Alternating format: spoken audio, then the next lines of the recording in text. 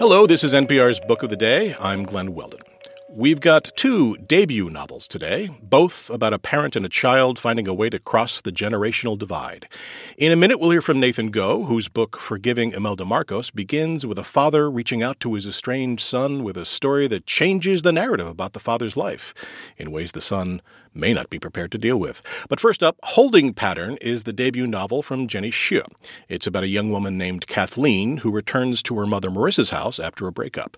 She's finally prepared to confront her mother about the woman's manifold failures as a parent, only to find that Marissa has grown into someone more physically and emotionally healthy than the distant, despairing, and depressive mother Kathleen grew up with. Xue talked to Mary Louise Kelly on All Things Considered. This message comes from NPR sponsor Dana-Farber Cancer Institute, where hundreds of researchers make new discoveries inspired by the work of previous Dana-Farber scientists. Learn more about their momentum at danafarber.org/everywhere. This message comes from NPR sponsor BetterHelp. When you keep your stress bottled up, it can eat away at you. Therapy is a safe space to get things off your chest and to figure out how to make them better. Try BetterHelp Online Therapy, designed to be convenient, flexible, and suited to your schedule. Get it off your chest with BetterHelp at betterhelp.com/NPR today to get 10% off your first month. It's a familiar story. A young adult flailing as they attempt to navigate adult life decides to move home back to the safety of the parental nest. Well, a new novel takes that familiar story and turns it on its head. It's called Holding Pattern. It's the story of Kathleen Chung, who has just been dumped by her boyfriend. She wants to drop out of grad school. So she moves home, moves back in with her mom to find someone she barely recognizes. The author is Jenny Xue. Welcome. Hi, Mary Louise. I'm so excited to be here. All right, you open the book with the two of them in a bridal boutique because Marissa, the mom, has just gotten engaged. Set the scene for us. So Kathleen and Marissa have had a fraught relationship. When Kathleen was growing up, Marissa really leaned on her for emotional support as her own marriage was falling apart. She was depressed, she was drinking, she was really homesick for China.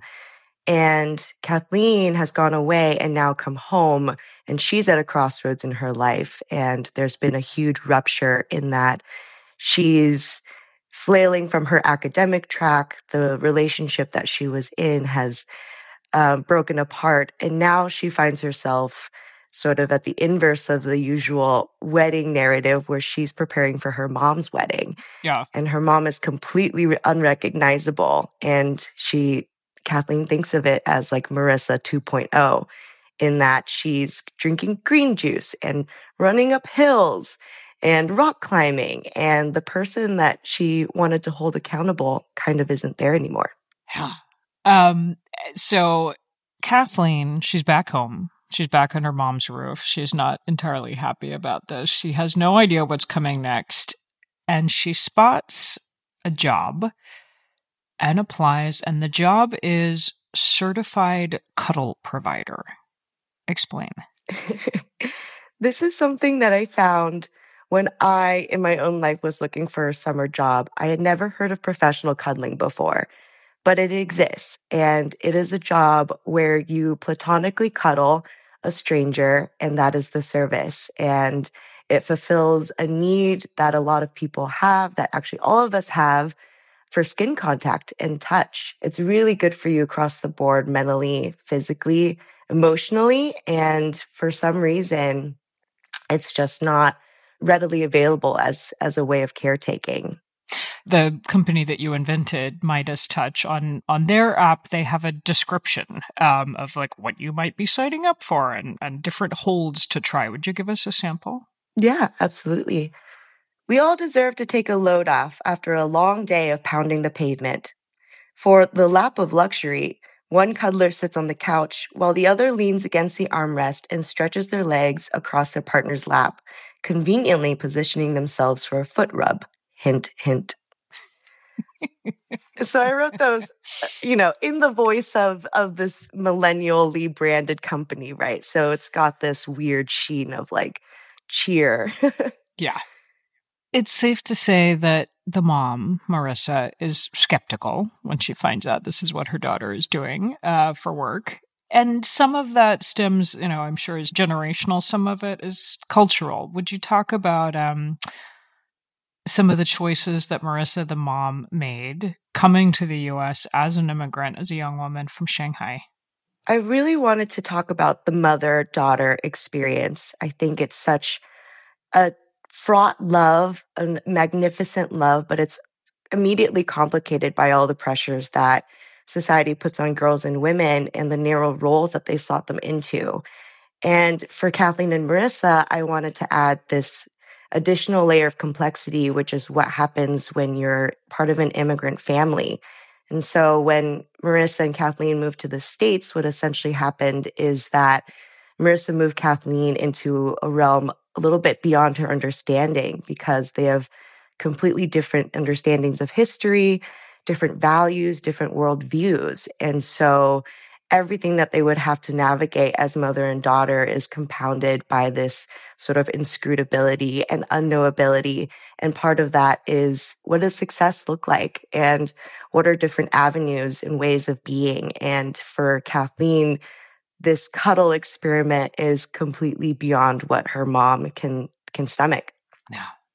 In the case of your characters, they spend most of the novel not talking or talking past each other. And then finally, near the end, Marissa says something that's so kind and also true. She tells her daughter, "You're good at helping people." And you felt these two women seeing each other and really hearing each other. Where do you hope they go from there? Because none of the things that have divided them in past have gone away. Mm-hmm. It's not a neat ending, and probably some folks will be frustrated by that, but I don't think that's true to life. I don't think you come to a perfect understanding ever, and especially not with your mother. And what I hope for Kathleen and Marissa is that they start to see, as you said, a little bit beyond the narratives that have been so ingrained about each other. I think as a mother and daughter, what can happen because you've known each other for so long and been fit into a certain framework, you can start to travel the same narratives, and everything that you're learning can kind of lock into that narrative. And it's really hard to actually see the other person wholly for who they are. And for Kathleen and Marissa in the book, I think a couple ruptures happen that allow them to see a little bit outside of that frame. And moving forward, you get the sense that things will open up and they'll come to better understandings about each other. And because they're so bound, that will become better understandings about themselves. And explain the title, Holding Pattern. It's really descriptive of where Kathleen is in her life. And it also touches on the themes of touch, connection, and intimacy that run throughout the book, and the way that she's using her experiences with cuddling to rethink some of her relationships, and especially her relationship with her mom. Yeah, that all makes total sense. I was also thinking about the holding on to the past and the patterns, for better or worse, that we get into in relationships. And that also, as you've just laid out, runs so clearly through the book between Marissa, her mom, and all of the other characters. Yes, it's so easy to keep doing what you've been doing. And I think it needs something really disruptive to force you out of that. But a silver lining of having your life blow up is that you get to reorient yourself and figure out if the direction you were going in is really the direction you want to be going in, or if it wasn't just something that you were doing by momentum. Well, here's to silver linings. And congrats on the book. Thank you so much. That's Jenny Xie. Her debut novel is titled Holding Pattern. Support for NPR and the following message come from FX's The Veil, starring Elizabeth Moss. FX's The Veil is an international spy thriller that follows two women as they play a deadly game of truth and lies on the road from Istanbul to Paris and London. One woman has a secret, and the other has a mission to reveal it before thousands of lives are lost. FX's The Veil, now streaming only on Hulu. Forgiving Imelda Marcos is the debut novel from Nathan Goh. It begins with a father in failing health writing a letter to his journalist son, offering to tell him a story about an event that happened when the father was a young man working as a chauffeur to Philippine President Corazon Aquino. It's a book about history, both political and personal, which explores the nature and the purpose of forgiveness. Go talk to Scott Simon on Weekend Edition. Can history be shaped by slights, grievances, misunderstandings, as much as great events? Nathan Goh's debut novel, Forgiving Imelda Marcos, begins as a letter from Lito, a father who is mortally sick, to his estranged son. He wants to give his son, who's now a journalist in America, a story that will resound around the world. Lito was once the personal chauffeur to Corazon Aquino, who was elected president of the Philippines after her husband, Benigno, returned from exile to oppose the dictator Ferdinand Marcos and was shot to death as he stepped off the plane. The Aquinos and the Marcoses represented opposing forces, one for democracy, the other as personified by Imelda Marcos, a shoe-hoarding, jewel-loving kleptocracy. And Lito tells his son there is a postscript. Nathan Goh is in the Philippines and joins us now. Thanks so much for being with us. Thanks for having me. Does Lito have a history his son might find hard to understand because they haven't really known each other very well over the years? Well, yes, Lito has a secret and an intention. He wants to tell his son a story, but his son, being estranged to him for so many years, isn't particularly open to Lito telling the story. And he promises his son a scoop about a secret meeting between Imelda Marcos and Corazon Aquino, hoping that this would be the reason why his son would listen to him and perhaps sneaking in other stories that Lito wants to tell. You know, Imelda Marcos's greatest fame was a generation ago. Remind us what she personified for many people in the Philippines and then around the world. Right. So Imelda Marcos is this bigger-than-life character, very extravagant, flamboyant, charming person. And back in the 60s and 70s, she and her husband were being sold as this Philippine version of Camelot of the Kennedys in the U.S. And so that was the appeal back then, and that was why they initially became very popular and came into power.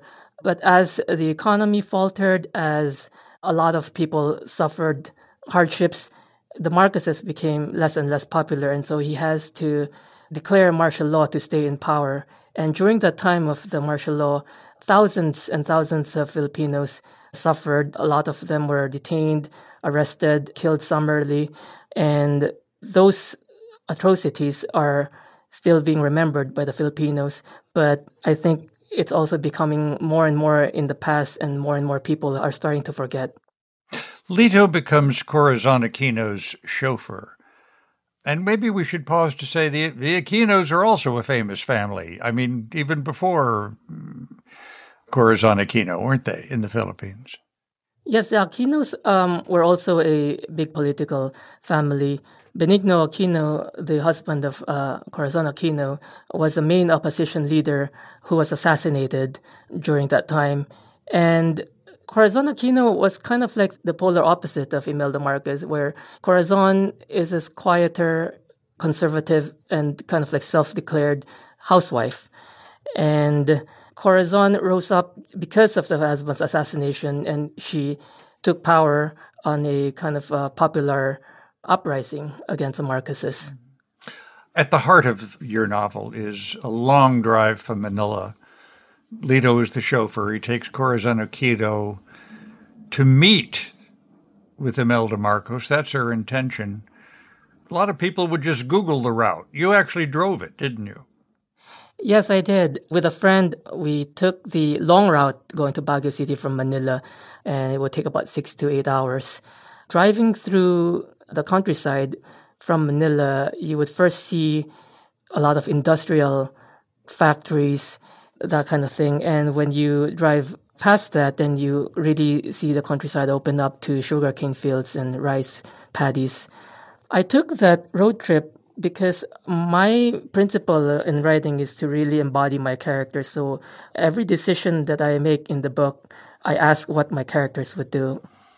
And how did making that road trip, how did that set off some of your thoughts? Well, I realized that driving is in some ways a solitary activity, and it really gives you a lot of opportunity to think through things, to ponder things, especially if your passenger or your companion isn't as talkative. And so my character Lito, even though he hasn't finished high school, he has also a lot of time to think through the big questions that he thinks are important, such as, like what is the meaning of life, and random things like the internet. And one of those things as well, when he was driving Mrs. Aquino, is his question of what are they doing going to see Imelda Marcos? Yeah. Also at the heart of your story is the difference between forgiveness and redemption. So this book, to me, I was really interested in the question of what forgiveness means. Is it more to give closure to the person forgiving, or does it also have anything to do with the person being forgiven? What about if the person being forgiven isn't actually repentant, doesn't even acknowledge the injustice or the harm that he or she has caused? Is there any point in forgiveness then? What do you make of the fact that a son of Benigno and Corazon Aquino has since been president of the Philippines, and now a son of Ferdinand and Imelda Marcos is? I tried so hard not to be influenced by what's going on in the Philippines because I really wanted to just stay true to my characters. And in fact, the more I wrote this novel, the more I found that my interest really lies with Lito, the ordinary Filipino driver, rather than the political figures.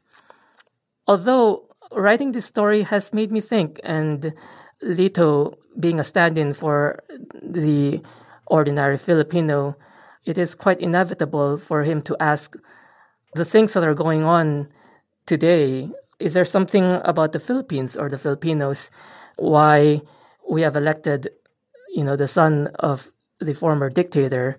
Is there something in us that are quick to forgive, to forget? Or is it something that is going on all around the world? Are we not any different from other people in other countries? Is it human to look back at the past with more rose-colored glasses? And so these bigger questions are in my mind when I was writing this novel, but I, rather than have those answers, this novel, I think, attempts to answer some of the questions, but I was more interested in exploring the questions rather than giving any answers. Nathan Goh, his debut novel, Forgiving Imelda Marcos. Thank you so much for being with us. Thank you for having me. That's it for this week on NPR's Book of the Day. Let us know what you think. You can write to us at bookoftheday@npr.org. I'm Glenn Weldon. The podcast is produced by Isabella Gomez Sarmiento and edited by Megan Sullivan. Our founding editor is Petra Mayer. The show elements for this week were produced and edited by Karen Miller-Medzen, Tom Munt, Amiko Tamagawa, Elena Burnett, Justine Kennan, Megan Lim, Samantha Balaban, and Adil Al-Shalchi. Beth Donovan is our managing editor. Thanks for listening.